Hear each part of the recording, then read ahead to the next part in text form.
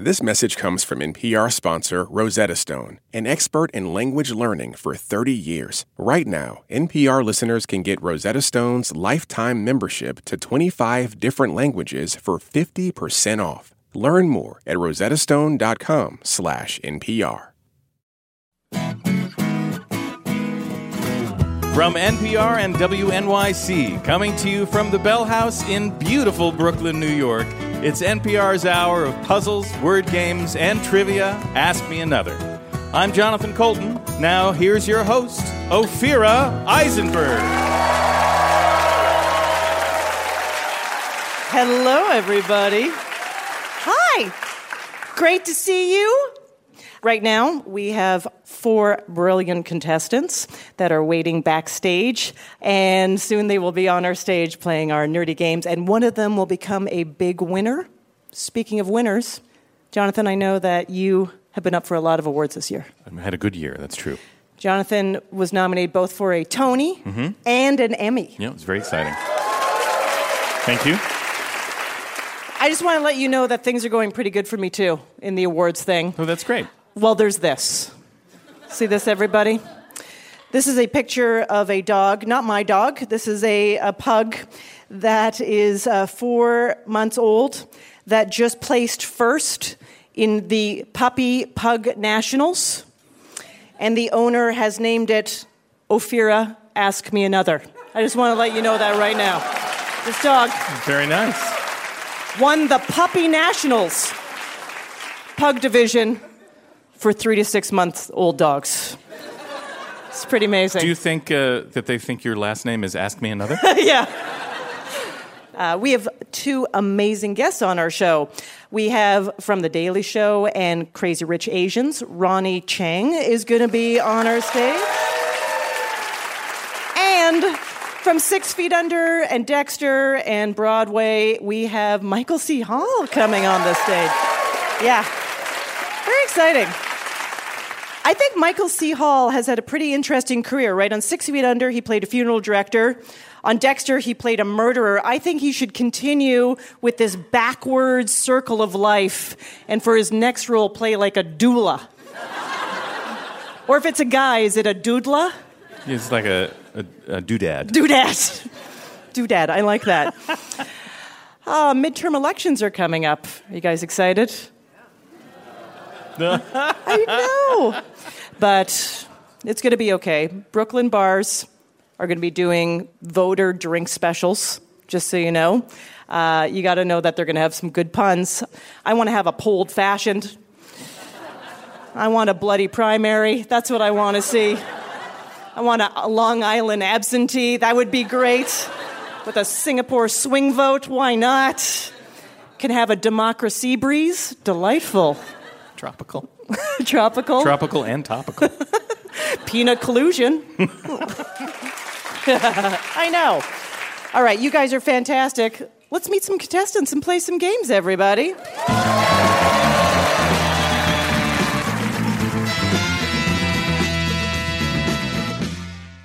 Our first 2 contestants will play a game called Bad Ideas from the Past. Mine was named Gordy. Let's meet them.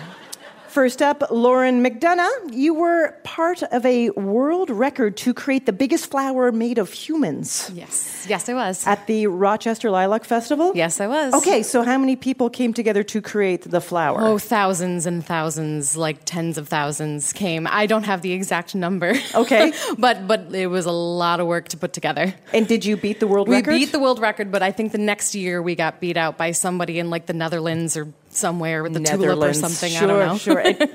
So when you ring in, we're going to hear this, Lauren. Your opponent is Avi Zackerman.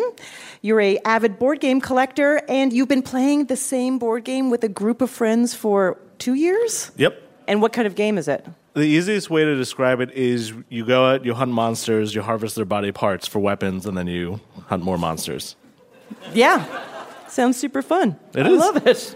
When you ring in, we're going to hear this. Lauren and Avi, whoever has more points after 2 games is going to go on to our final round. Now, this is a guessing game called Bad Ideas from the Past. Jonathan and I will read multiple choice questions about things that people once thought were true.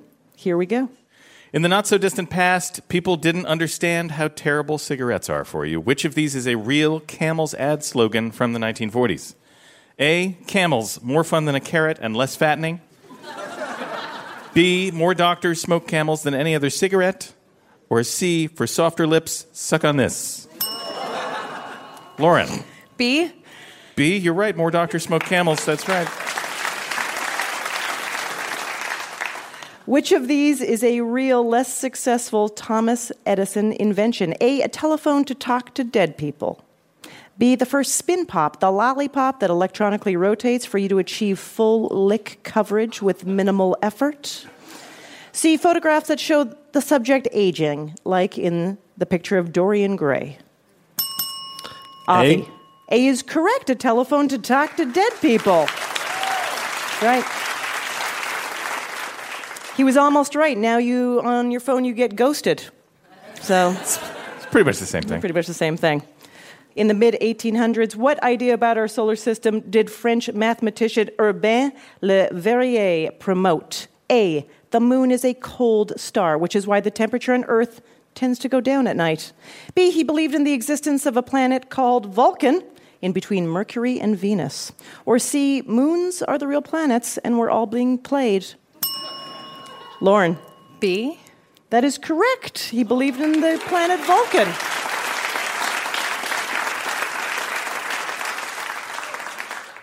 Aristotle was an MVP when it came to bad scientific theories. How did he think gravity worked? A, some objects are just naturally more attracted to the center of the universe, which is, of course, the Earth. B, the pressure of the air around us is keeping everything from flying away, like invisible compression shorts for the planet. Or C, creatures with lower intelligence float away, which is why birds fly, squirrels climb trees, but humans are stuck on the ground. Lauren. A. A, you're absolutely right.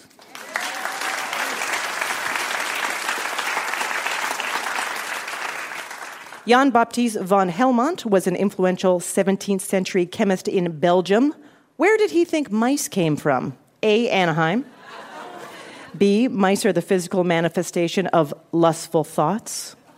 Or C, if you place a dirty shirt next to some wheat and wait 21 days, the wheat will turn into a mouse. Lauren. C. C is correct, yeah.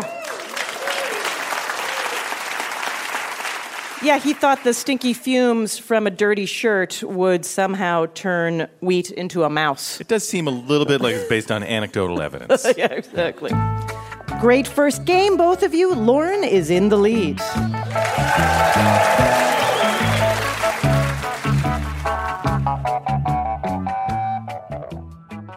Our next game is about gibberish song lyrics. Lauren, if you could wake up to any song every day, what would you choose? It would have to be Wake Me Up Before You Go Go. Little Wham? Yeah, Little Wham. Avi, what song would you like to wake up to every morning? I'd say the theme to Hawaii Five-0. And why is that? Because I would get out of bed to turn it off. Yeah, just...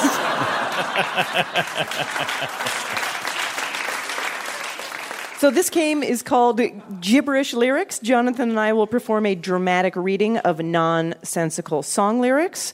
Ring in and identify the artist who made the song famous. And if you can't get it from our reading, we'll play you a clip of the original song. Lauren, stay in the lead, and you are in the final round. Avi, you need to get more points, or you have to go to a craft beer bar and order an IPA, but pronounce it IPA. Here we go.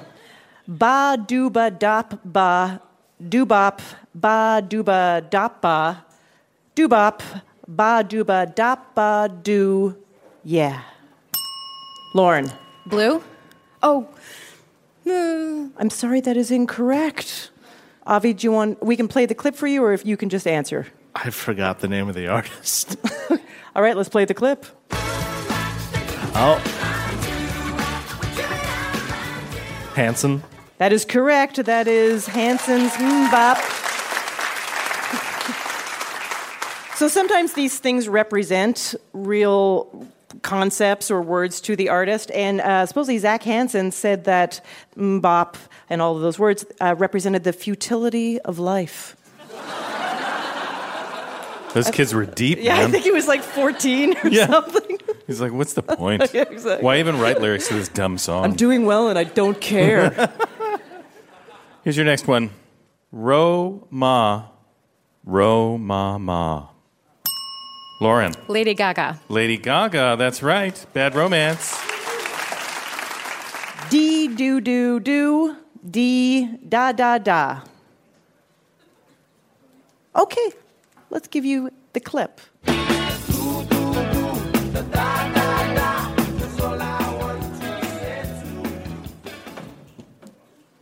Really interesting. Okay. Yeah, no, that's fine. Sting famously fronted this band. The Police? The Police is correct. Who knew that was such a deep cut? I know. Shoop, shoop, bay doop, shoop, bay doop, shoop, bay doop, bay doop, bay doop. Avi. Salt and Pepper? That's right.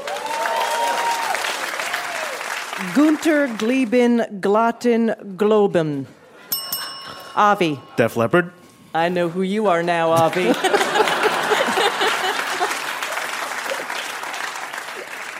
Yeah, Rock of Ages. Let's listen. Were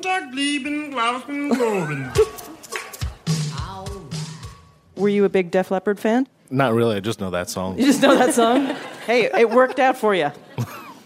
This is your last clue. I bop, you bop, and they bop. Bebop, bebop-a-loo, she bop. Avi. Pet Shop Boys? I'm sorry, that is incorrect. Lauren, would you like to hear the clip before you answer? Yes, please. All right.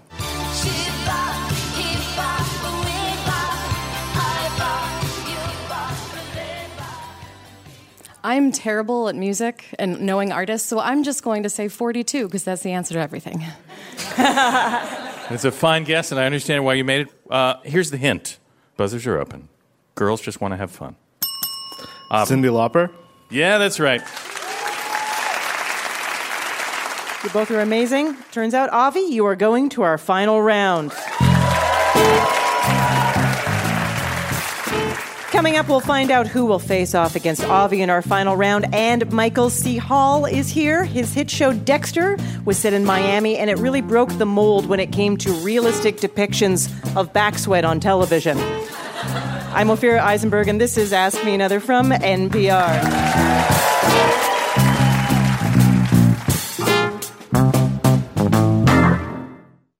This message comes from NPR sponsor BetterHelp. When you keep your stress bottled up, it can eat away at you. Therapy is a safe space to get things off your chest and to figure out how to make them better. Try BetterHelp Online Therapy, designed to be convenient, flexible, and suited to your schedule.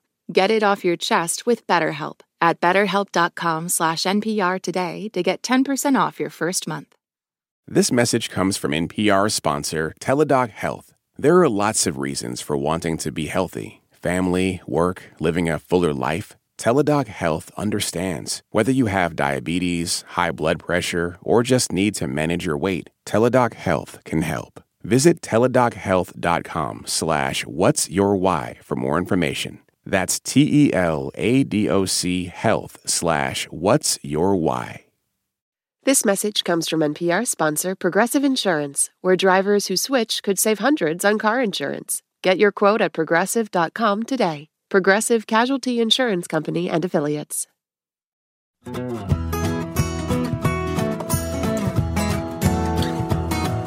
This is Ask Me Another, NPR's hour of puzzles, word games, and trivia. I'm Jonathan Colton. Now here's your host, Ophira Eisenberg. Thank you, Jonathan. Our first guest played David Fisher on HBO's 6 Feet Under and starred in Dexter on Showtime for 8 seasons. He's now performing the one-man show Tom Paine, based on nothing, at the Signature Theater in New York. Please welcome Michael C. Hall.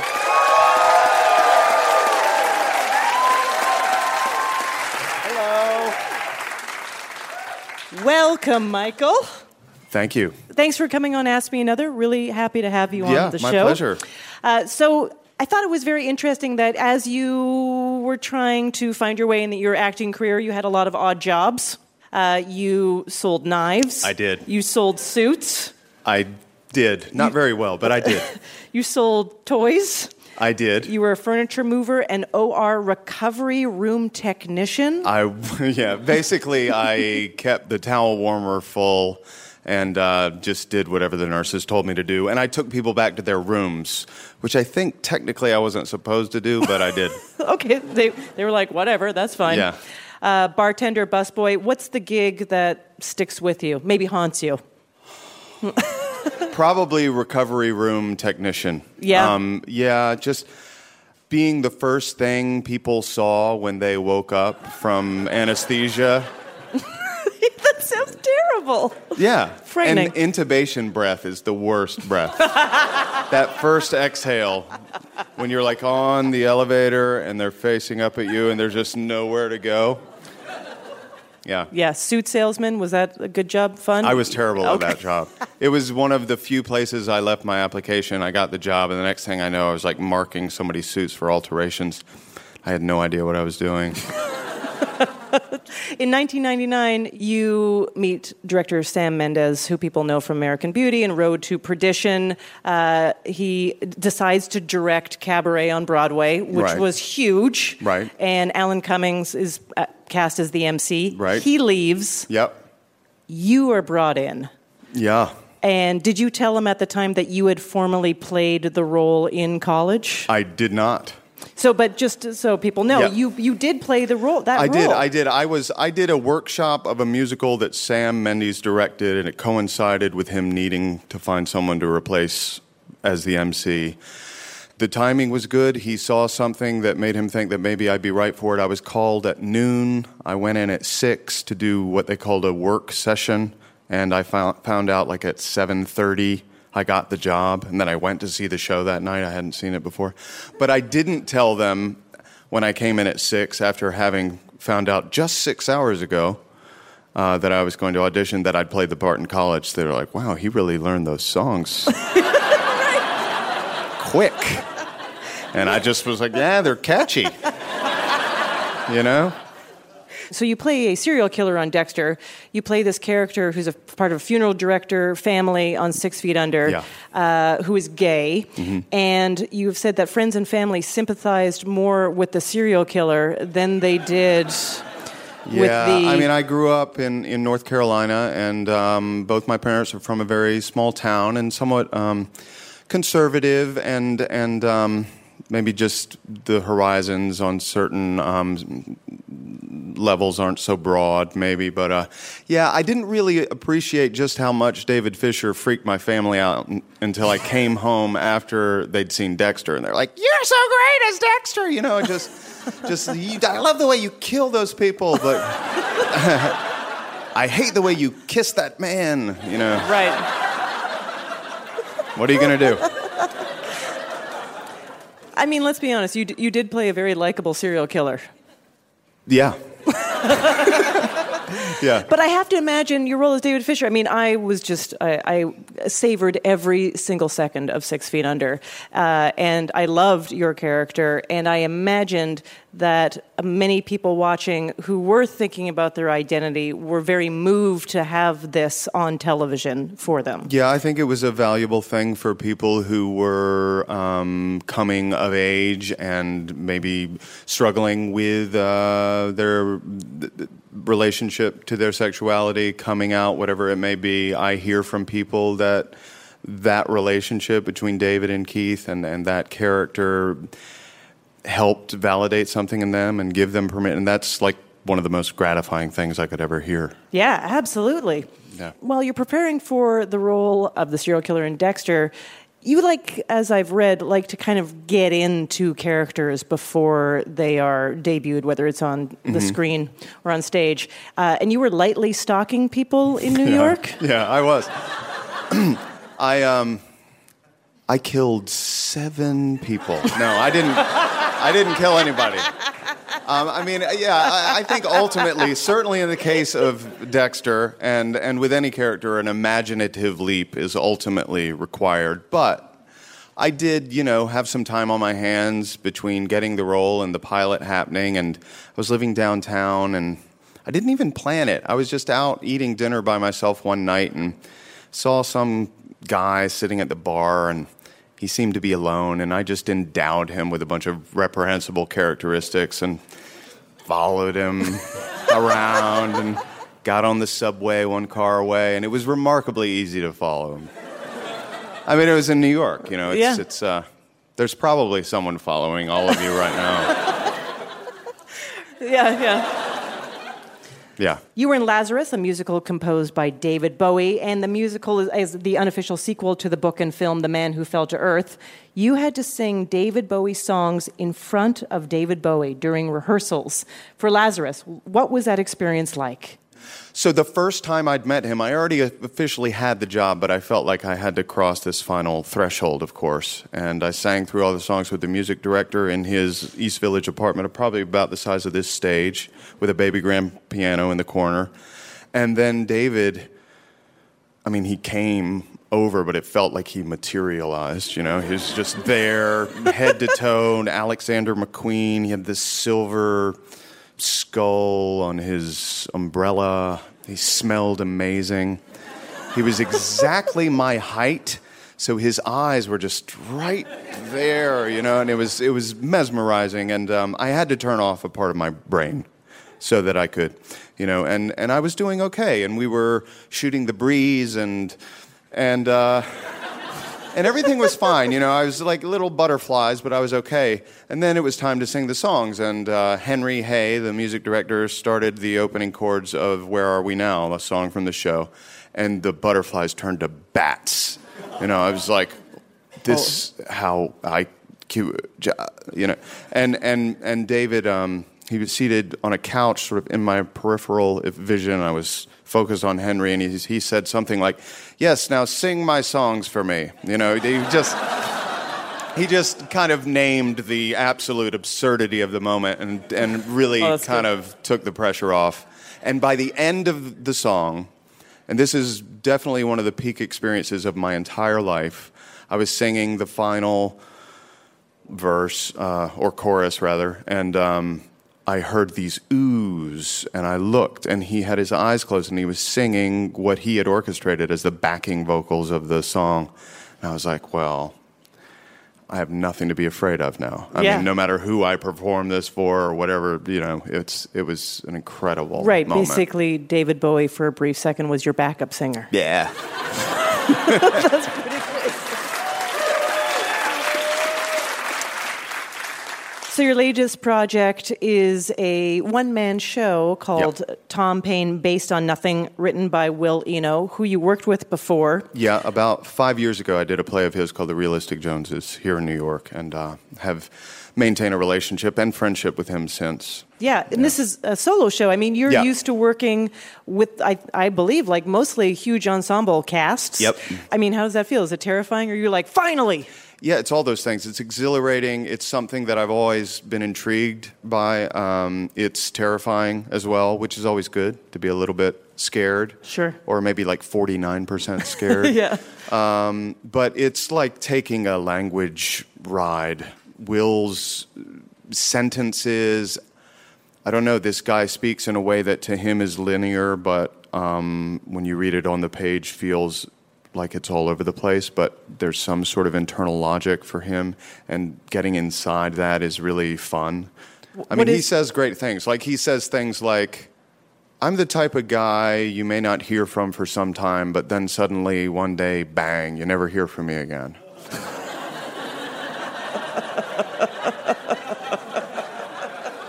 It's good, right? It's really good. Like, one of Will's favorite jokes is, people laugh when they said I was going to be a comedian. Well, they're not laughing now.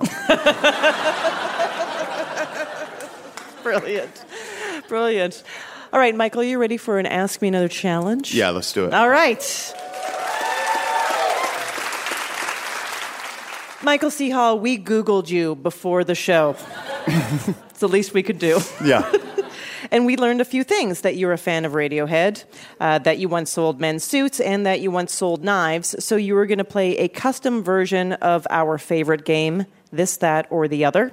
I'm just going to give you a word.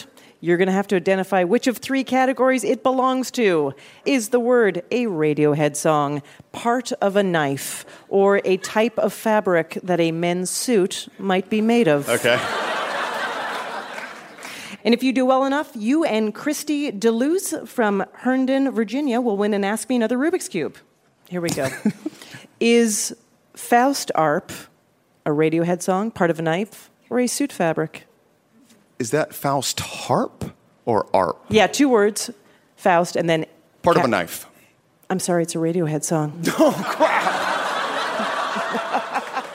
It's from In Rainbows. Yeah, love that album. It was one of those pay what you wish albums that you could download from them directly. I paid what I wished. I obviously didn't pay enough. Is Gabardine a Radiohead song, part of a knife, or a suit fabric? That's a suit fabric. It is indeed.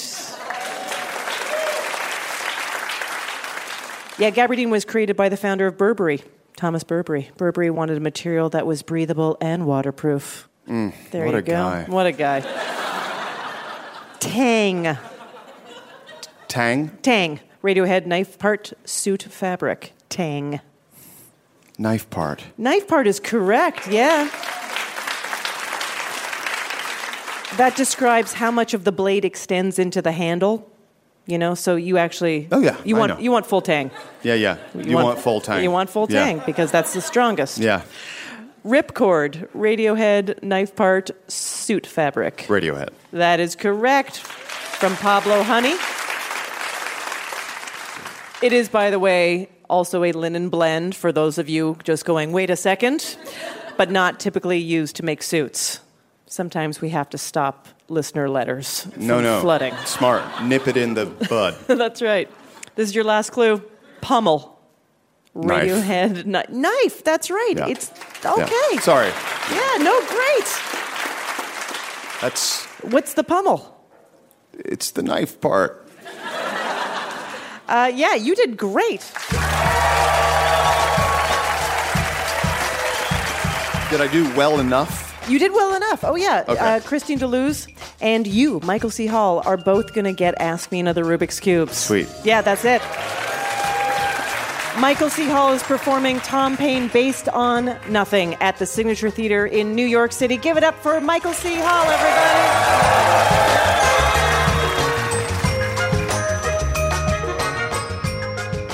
Want our next special guest to play for you? Follow Ask Me Another on Facebook, Twitter, and Instagram. Our next 2 contestants will play a game about bad knockoffs. Did you know there's a generic Oreo brand called Cream Betweens? Yeah. I'm sorry you can't unhear that. Let's meet our contestants. First up, Michael Marino. What did you dress as for Halloween? So I was Lucy from Peanuts, like the doctor is in. I made 75 cents giving advice. Was that just one question, or was it numerous? A couple. How many? How much did you charge per question? Only 5 cents, but more people had quarters, so it was good for laundry. Good. And what did they want advice on? Sometimes relationships, sometimes like fashion. So all things. Yeah, animal prints are neutral, so spread the word. Yeah, thank you. Very good. So, Michael, when you ring in, we're going to hear this. Your opponent is Konstantin Pedalidis. What was your Halloween costume? So I had just gotten out of my cast from breaking my legs, so I was Dr. House. I had the cane, I had the bottle of Vicodin, and I walked around insulting people. Yeah. I like that. I like any costume you can make from your own wardrobe. That's... Konstantin, when you ring in, we're going to hear this. Okay, remember, Michael and Konstantin, whoever has more points after 2 games will go to our final round. Let's go to your first game. So it's that magical time of year when your local Halloween adventure store turns back into the vacant storefront it was just 2 months ago. And to recognize the end of the spooky season, we're going to give you the name and description of a real Halloween costume that you can buy that is similar to, but not legally infringing upon, a pre-existing character or celebrity. You tell us the original character or person the costume is approximating. Here we go. The Brothers Grimm may be in the public domain, but Disney's lawyers are no joke. Better safe than sorry with this costume called Stroke of Midnight Maiden. Michael. Cinderella? Yeah, Cinderella. Don't shout, "My wife," when you wear this Sacha Baron Cohen wig and mustache. Avoid a lawsuit by instead shouting, "My partner," because you are dressed as a Eurasian traveler. Constantine. Borat. Borat is correct.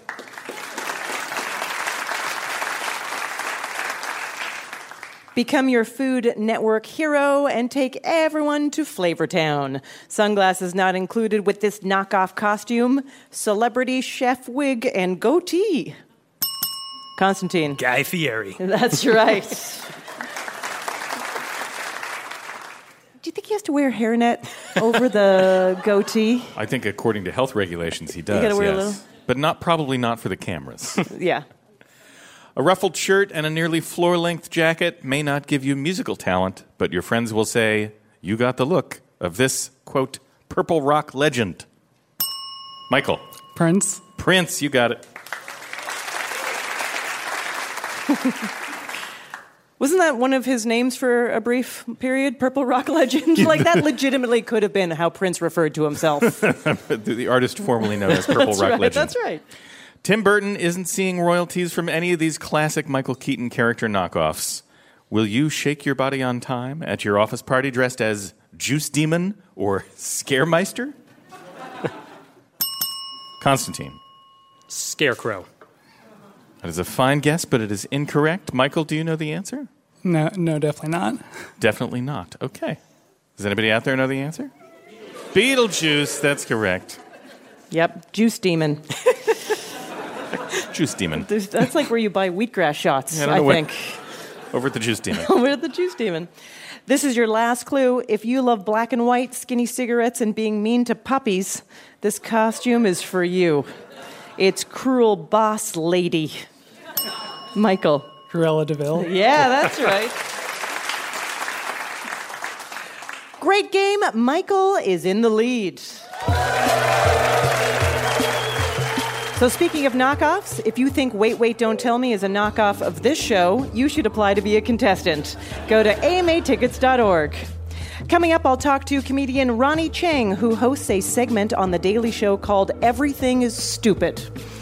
I like a man who sets the bar high.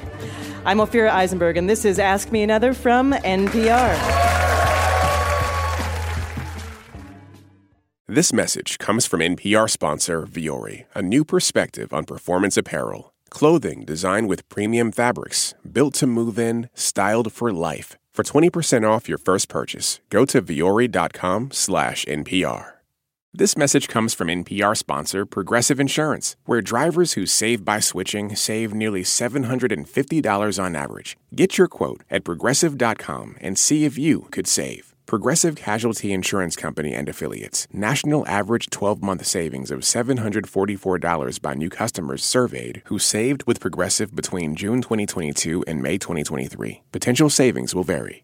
This message comes from NPR sponsor Bluehost. Try Bluehost Cloud, the hosting plan made for WordPress creators by WordPress experts. With 100% uptime, fast load times, and 24/7 support, your sites can handle high traffic spikes. Visit Bluehost.com.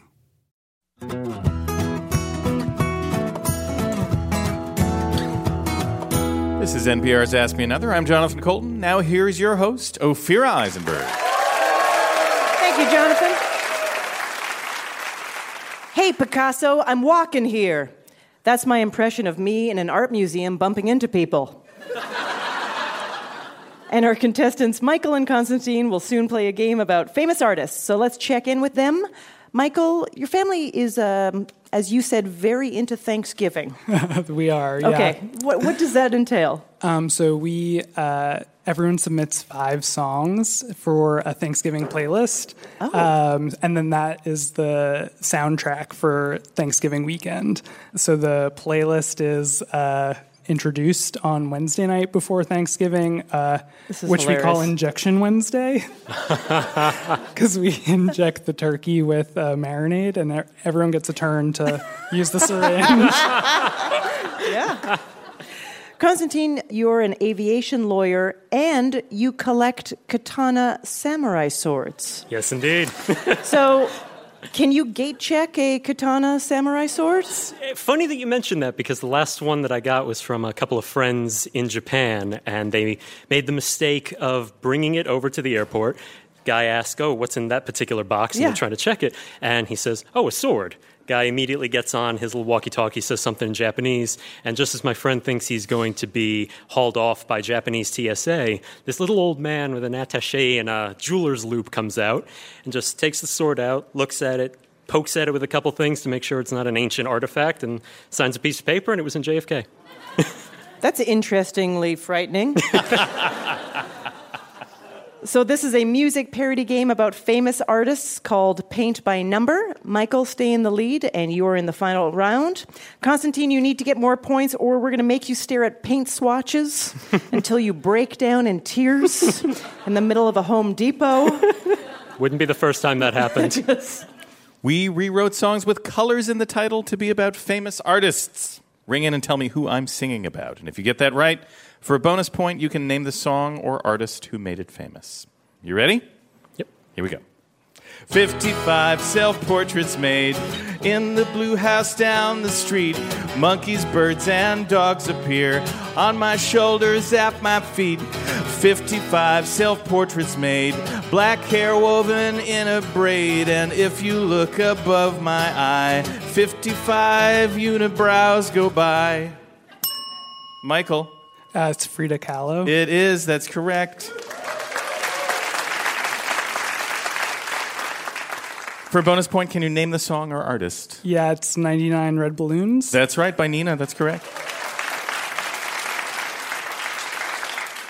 Here's your next one. I see a circus and I want it made of dots. I see a river and I want it to be dots. I see the people lounging on the Grande Jatte. And pointillism, it's the only thing I've got. Seurat. Constantine. Seurat, George Seurat, that's right. And the song is Painted Black. Painted Black by the Rolling Stones. These other painters tried to forge me, but they should know that I'm the only one. Don't even ask, I can't work faster. You shouldn't rush a damn Dutch master. Mo blue and yellow, I'm done. It's a nice day for art again. Here's a nice girl with a pearl earring. Michael. Is it Rembrandt? I'm sorry, it is not Rembrandt.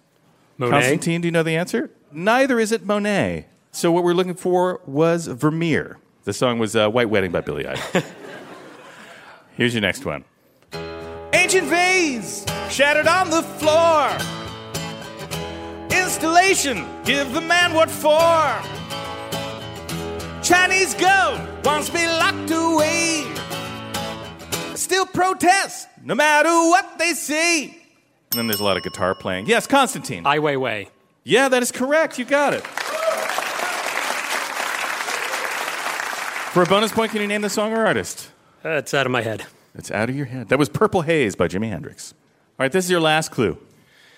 Guess who? Da-ba-dee-da-ba-die. He's an anonymous guy, painting stencils so wry, and murals done on the sly. Shred it after you buy. You'll never see him, he's shy. Da-ba-dee-da-ba-die. Constantine. Banksy, Eiffel 65. Yeah, that is correct. The song is Blue. All right, let's do it. Banksy, please stand up. Yeah, he's here. Okay, you both did very, very well. Nice job. Nice job. And after 2 games, Constantine is moving to our final round.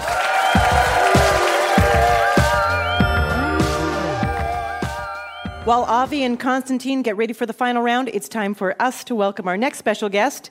He's a correspondent on The Daily Show with Trevor Noah and starred in the biggest romantic comedy of the decade, Crazy Rich Asians. Please welcome Ronny Chieng. Thank you so much, everybody. Welcome to Ask Me Another. Thank you. So, Ronny, you started comedy as an undergrad law student in Australia. Yes. You were living in Melbourne. Yes, so I'm right in your demographic, honestly.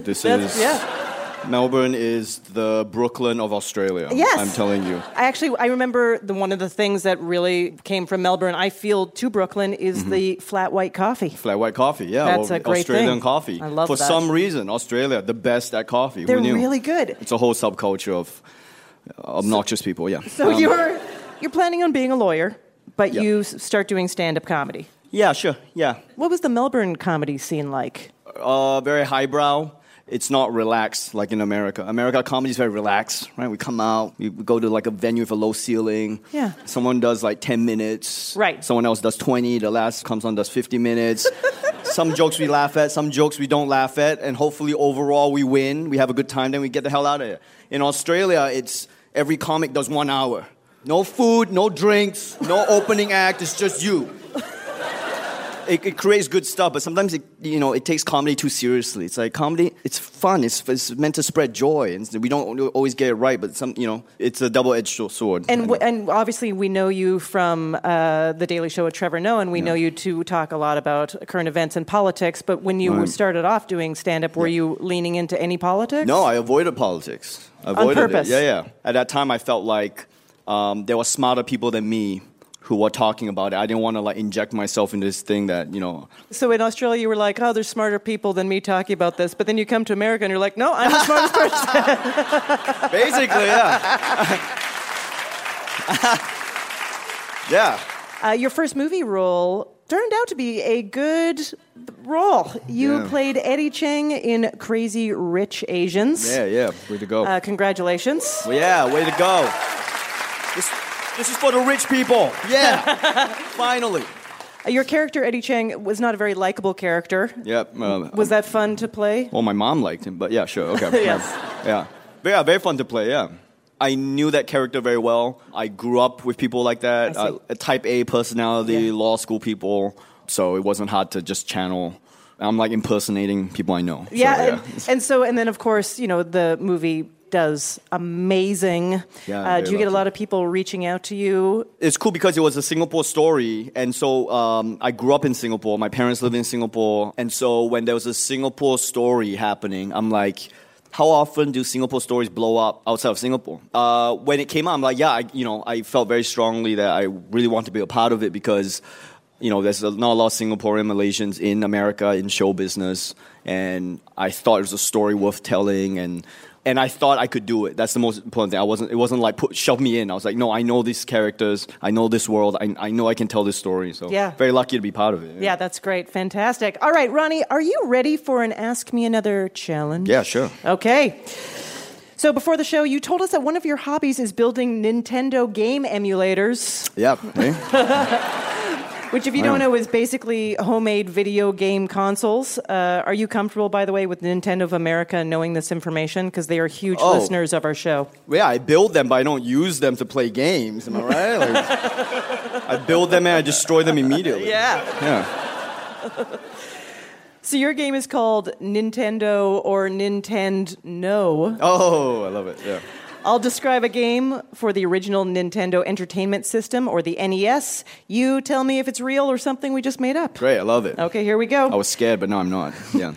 Princess Tomato in the Salad Kingdom. You play as Sir Cucumber on a mission to rescue Princess Tomato, who has been kidnapped by Minister Pumpkin. Along the way, you befriend a persimmon.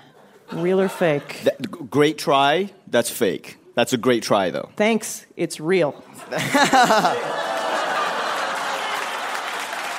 I don't believe that. Cupcake Heads. The game takes place in a baker's nightmare as he protects his customers from zombie cupcakes out for revenge. Come on. Nah, that's not real. That can't be real. That one's not real. Yeah, that's fake. That's fake. Yeah. But you got me. You got the mind games going. Ronny, now we're actually playing a game, aren't we? Yeah. Super Mario Sweater, only released in Japan. Mario is featured in this game about making sweaters. The game was designed by a sewing machine company. Real or fake? I'm going with it's real. All right, that was a good choice. Yeah, it is right. real. Yeah, that's right. Yeah.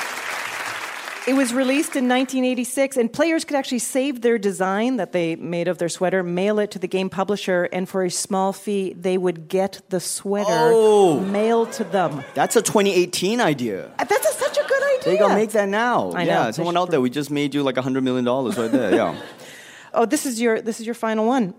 Hattress. It's like Tetris, but with hats. Hattress. What year was it? Maybe it's a strategic error to let you into my thinking process. You know what? It's so dumb, it has to be real. That's the only way you would put it in here. It's so dumb, and I've played dumber games, by the way. So yeah, I'm going Hattress real. It is real. Yeah.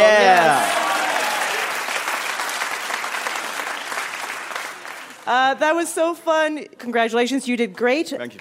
Ronny Chieng is on The Daily Show with Trevor Noah. Give it up for Ronny Chieng, everybody. Thank you. Yay! We did it. We did it.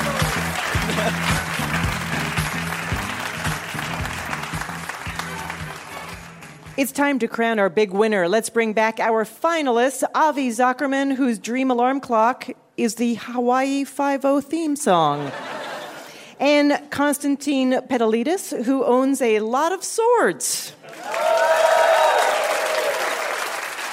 Avi, Konstantin, your final round is called TM Information.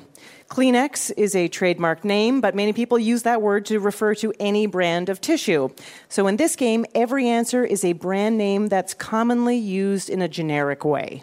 And our big winner will receive an Ask Me Another Rubik's Cube signed by Michael C. Hall and Ronny Chieng. We rolled a 20-sided die backstage, and Avi is going first. Here we go. Avi, Johnson & Johnson makes these adhesive strips used for cuts and scrapes. Band-Aids. That is correct.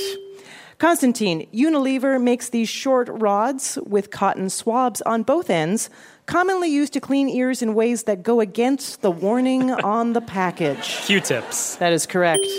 Avi, Good Humor makes this flavored, water-based frozen treat on a stick. Fudgicles? Water-based treat? I'm going to give you a chance to correct. We're looking for a water-based treat. Creamsicles? 3 seconds.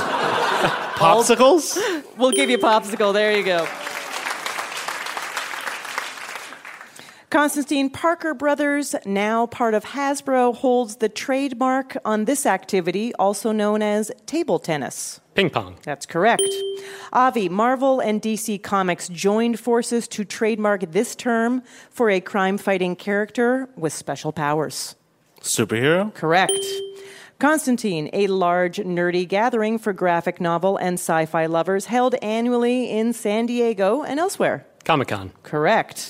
Avi, if you misspell your coworker's name on a birthday card, you may grab this name brand correction fluid made by Bic. Whiteout?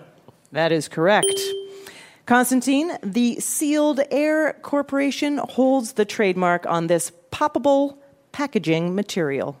Bubble wrap. That is correct. We're at the halfway point, and the score is tied at 4-4. Avi, Whammo holds the trademark on Frisbees, and this small beanbag kept in the air by one or more players using only feet. Hacky sack? That is correct. Konstantin, Sunbeam Products hold the trademark on this home appliance, also known as a slow cooker, that caused tragedy on This Is Us. Microwave. I'm sorry, that is incorrect. We were looking for crockpot. Avi, not every food storage container belongs to this name brand, introduced in 1946 and known for its burp. Tupperware? That is correct. Konstantin, next time you're stuck in a plane that hasn't even left the gate, you can look at the asphalt on the ground and thank this English company. The asphalt on the ground is the tarmac, but the English company. Tarmac. That is correct. Okay. Avi, this name brand term is often used to describe any text superimposed at the bottom of the screen during a TV broadcast. Crawl? I'm sorry, that is incorrect. We were looking for Chiron.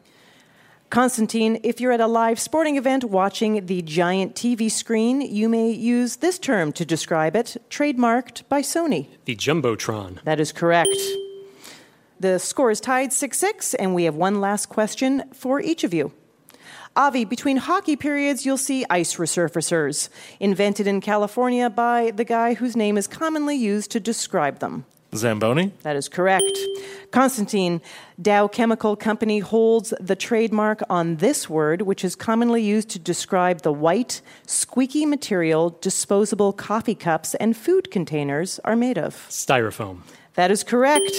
Okay, we're going to come down to a tiebreaker question. So here's your tiebreaker. This trademark is held by the corporation originally known as the Haloid Photographic Company. It's commonly used to describe any photocopier. Constantine. Xerox. That is correct. Congratulations. And congratulations, Constantine, you're our big winner. And that's our show. Ask Me Another's house musician is Jonathan Colton. Hey, my name anagrams to Thou Jolt a Cannon. Our puzzles were written by Camilla Franklin, Andrew Kane, and senior writer Karen Lurie, with additional material by Emily Winter. Our senior supervising producer is Rachel Neal. Ask Me Another is produced by Mike Katziff, Travis Larchuk, Kiara Powell, Edward Wyckoff Williams, Ramel Wood, and our intern Alexis Stromer, along with Steve Nelson and Anya Grunman. We are recorded by Damon Whittemore, Rick Kwan, and Jeff O'Neill. We'd like to thank our home in Brooklyn, New York, the Bell House, Hot Heel Blues, and our live event sponsor, American Mensa, and our production partner, WNYC. I'm Harriet Begonias. Ophira Eisenberg. And this was Ask Me Another from NPR. Ask Me Another is headed to the Pacific Northwest. On June 20th, we're bringing our puzzles, word games, and trivia to Seattle for a live taping at the Moore Theater. Plus, we'll be joined by comedian Nicole Byer from Netflix's Nailed It. And we want to see you there. For tickets and more info, head to amatickets.org or go to kuow.org/events. This is NPR. Next time on Ask Me Another, we're joined by two New York comedians you gotta know, stand-up author and head writer for Deezus and Mero, Josh Gondelman, and actress and cabaret queen, Catherine Cohen, plus a music parody game that reworks disco classics to be about things from the 70s. So join me, Ophira Eisenberg, on Ask Me Another, the answer to life's funnier questions.